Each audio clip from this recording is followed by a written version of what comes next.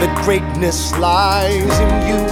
But remember from here on in, history has its eyes on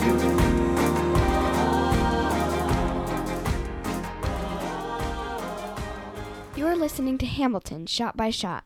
I'm your host, Brian. I'm your co-host, Rose. And today we're talking about the song, History Has Its Eyes on You. Hopefully our listeners have their ears on us. What if they have our eyes on us? Well, then I better sweep this place for cameras and bugs. Yeah. This is not a video podcast, so they best not. Yeah. Okay, so history has its eyes on you. Who's you in this case? Who do you think? Me, you. No. Okay. Hamilton. Yep. This song is song number 19. Mm-hmm. And it starts at 57 minutes and 1 second on the Disney Plus version of Hamilton. And I believe it's approximately 1 minute and 43 seconds long. Yeah. Yeah. At least according to what I like to do is look at the YouTube clips of each song instead of going back and finding it on Disney Plus. Yeah, it's easier. It is much easier. They're not all available, though, so sometimes we have to go right to the source. Yeah. So, you remember last time General Washington got his right-hand man back, right? Mm-hmm. And then what was he going to do with him? I forget. He was going to give him a command. Right, yeah. And we saw Hamilton getting ready, getting his coat on after receiving the letter, and he's heading off to war. Mm-hmm. Leaves Eliza behind. So this is Hamilton. I mean, it starts with him, what looks like he's waiting outside the door, even though there's no door, right? Yeah. And Washington's at his desk, and he's going to wait for Hamilton. And he shows up, he's bowing, but he's really reporting for duty. Mm-hmm. Something you do even to this day. Like, there's two things. Like, if you get to a new duty station, you report in for duty with your orders. Mm-hmm. Or even if you're already at that duty station, what you do is you sometimes are asked to report to either your commanding general, your commanding officer, come see the sergeant major, whatever. So, and one of the things that happens is you wait outside their door until they ask you to enter in. Mm-hmm. A lot of times they'll say they have an open door policy, but don't just walk in. Wait to be asked. Yeah. So Hamilton bows. Washington definitely looks like he is very lost in thought, Mm-hmm. contemplative. And he starts singing, of course, because this is a musical. Mm-hmm. Now, what does he say? Let's get into that. He's very much in this giving advice, I think, to Hamilton. Yeah. Because he's about to give him command. Mm-hmm. Something that he's been wanting. Well, something that Hamilton's been wanting. Yeah. Washington has been not wanting to give him command. Mm-hmm. But based on Lafayette's recommendation, at least according to this play, he's going to do it. What? You messed up the name again. I knew I was getting a look, and I knew it. I knew I did something wrong. Please say it for me properly. You said Lafayette. It's Lafayette. Lafayette. Lafayette. It's not Leviosa. It's Levioso. Oh my gosh. I'm definitely the Ron Granger Oh. of the group, maybe. You're messing up all the names. What is Ron's name? Weasley. Weasley. Why? Because I'm thinking of Hermione Granger and Ron Weasley, and of course, we have Harry Potter. Ugh. Okay. Anyways, we're not talking about that British story. We're talking about the British losing to the Americans. If you keep messing up names, I'm going to make you talk about all the Harry Potter movies 1 minute at a time. Oh, somebody's already doing that. So we would be stepping on their... Talk about all the books 1 minute. Okay, then there you go. 1 page at a time. Yeah. Well, that would take forever. Page. Especially that last one. Yeah. All right, but let's talk about Washington and Hamilton. So Washington basically is talking about when he was young and when he had his first command. And he's explaining that he led his troops straight into a massacre. And he had to witness that, and it was his fault. Like, it's his fault, And he said he made mistakes, and he feels shame because of it. And he's like, even now, it still bugs him. George Washington is talking about the French and Indian War. That is correct. And he was 21 when he became a major. He was part of the Virginia militia. But, of course, at the time, it was a colonial militia. Yeah. So it was part of the British colonial army, basically. Yeah. Now, I had read somewhere that one of the reasons he resigned his commission, the British looked down on the colonial, militia because they weren't proper. They weren't as well equipped. They were not on equal footing. Mm-hmm. And he either was unable to obtain a commission into the British military proper, or for whatever reason he just didn't get it, either because he chose not to or was denied. I can't remember. Mm-hmm.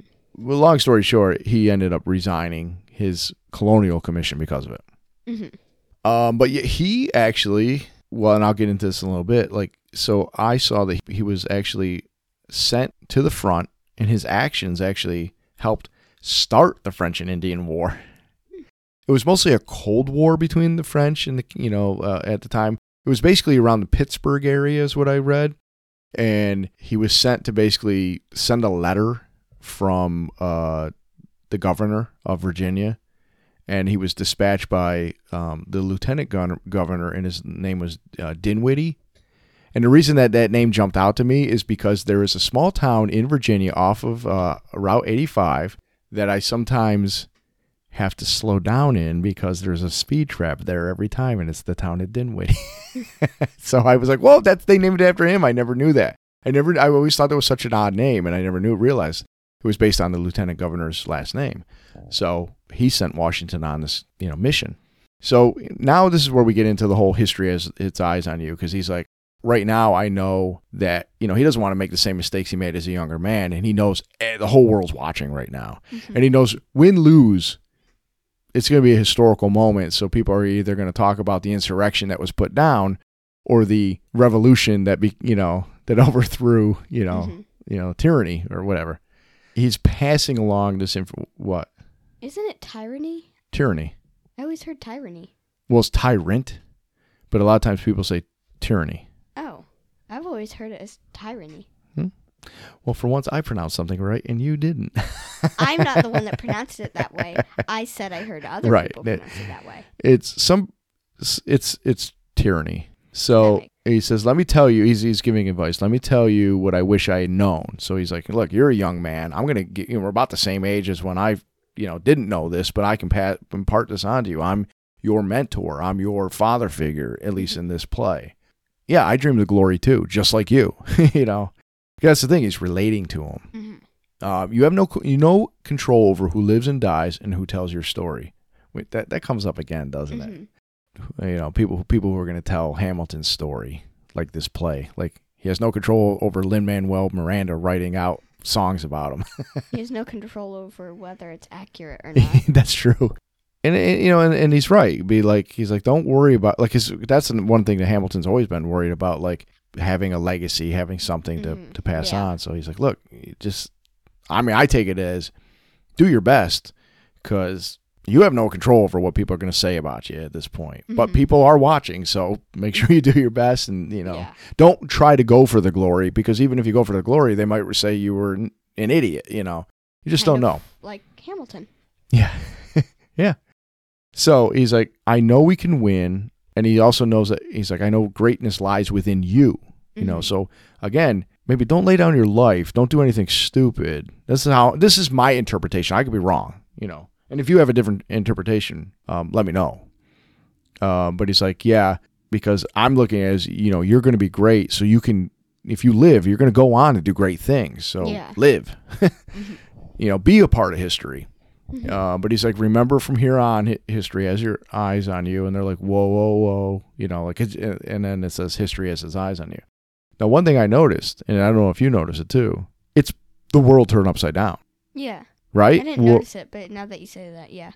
Right? Isn't that whoa part? It's like that's part of the history turned upside down. No, the world turned upside down. That's going to come up in a future song, like right around the corner, like next song. Yeah. Like the song we already recorded, but people don't know that, so I shouldn't keep talking about it. Yeah.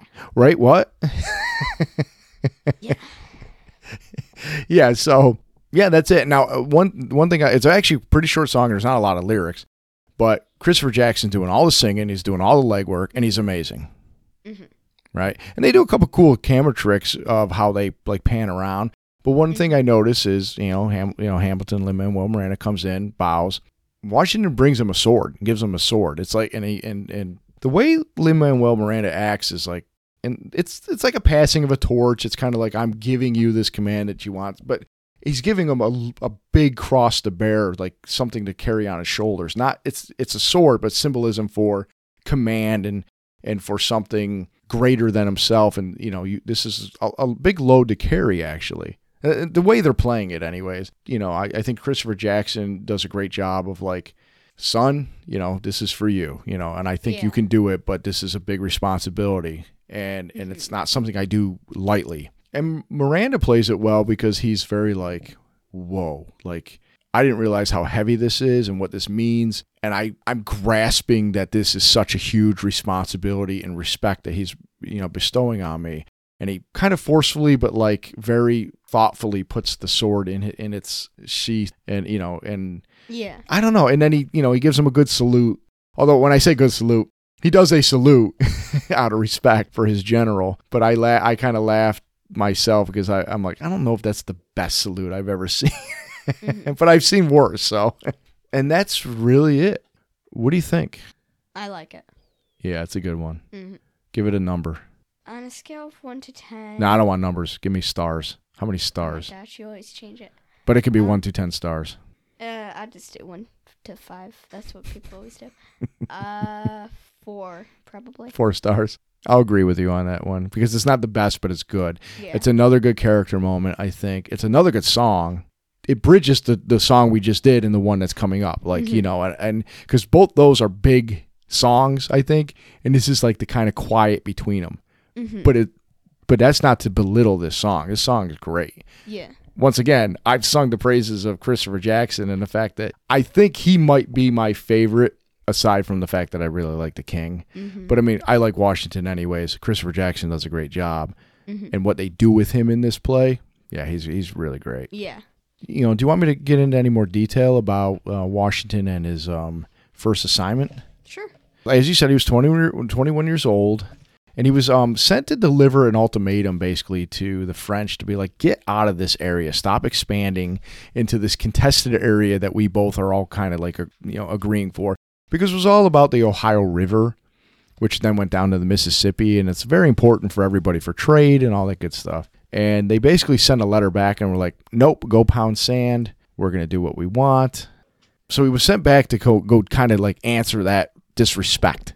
Mm-hmm. And he was given kind of like the authority to, I don't think he was there necessarily for a battle, but he was given permission to do it if he needed to. Mm-hmm. So he ended up taking like 40 militiamen, and they went at night, and they were very close to where the French were, and they attacked them, and they won. They killed 13 soldiers and captured like 21. So I always heard that his first like battle was a disaster, but actually that very first thing he did was a victory. Yeah. However, he ended up surrendering to the French at a little like shanty fort that they had to build called Fort Necessity, actually, because they built it out of necessity. They basically were surrounded by 600 French soldiers, Canadian militiamen, and about 100 natives. And it was like, I forget where it was located, but he had about 400 men, but he was outnumbered. It was very poorly constructed, and they were just firing at this little circle fort, that they had. Yeah, he just basically had to surrender. They were allowed to leave, but in doing so, as part of the surrender, he had to sign a confession, and it was hard for him to read because it was rainy, and it was like the ink was running, but he signed it anyways. They basically said he admitted to an assassination of one of the French, like somebody important in the French side. That's why you always read what you sign. Well, right, but I mean, he didn't really have a choice. He wasn't too happy about that, basically. So yeah, they were allowed to leave, and it was kind of a disaster. But after that, the French and Indian War really kind of like exploded. Like it became like a much bigger thing. Mm-hmm. I mean, there's a lot more, and I'll just go ahead and post the articles I found about it if you want to read more about it. But I found that pretty interesting because it was always my understanding that it was a complete disaster for him, but he actually had a little bit of a victory before he had that big defeat. Just as like a side note, from his travels the first time when he sent the letter and then had to go back, he kept such a detailed journal, and he gave it to like the governor that they insisted that he publish it. And it became like quite a popular, famous book about like just his journey, Wow. Yeah, so I thought that was neat. So that's what I have for this. Rose, do you have a fun fact you want to share? And now it's time for Rose's fun fact. Yeah. The beginning music of this song is the same music in the beginning of Who Lives, Who Dies, Who Tells Your Story. And that's a later song in Act 2. That's I think good. It's the last song, actually. Yeah, I think it might be. And you know what? If you want, I will confirm that for you. We already know it is, but you can if you want. It is. It is the last. And then the credits are, which doesn't really have a song. It does. I mean, Well, it's got actually- music, right? It's got Well- some like. Stop. Stop. It has Okay. lyrics. Huh? It has lyrics. Does it? Yeah. Well, then we'll have to talk about it when we get there, right? But Okay. it's like a rip off Hamilton. Gotcha. Okay, so that's your fun fact. Do you have any other thoughts about the song before we move on to the battle that Hamilton is going to be a part of? Nope. Me neither. So I guess we should wrap it up and say goodbye. We have to march off the battle, so let's go. I don't want to. Well, history has its eyes on you, so you got to do it. Yeah, I forgot about that. Thank you for listening to Hamilton, Shot by Shot.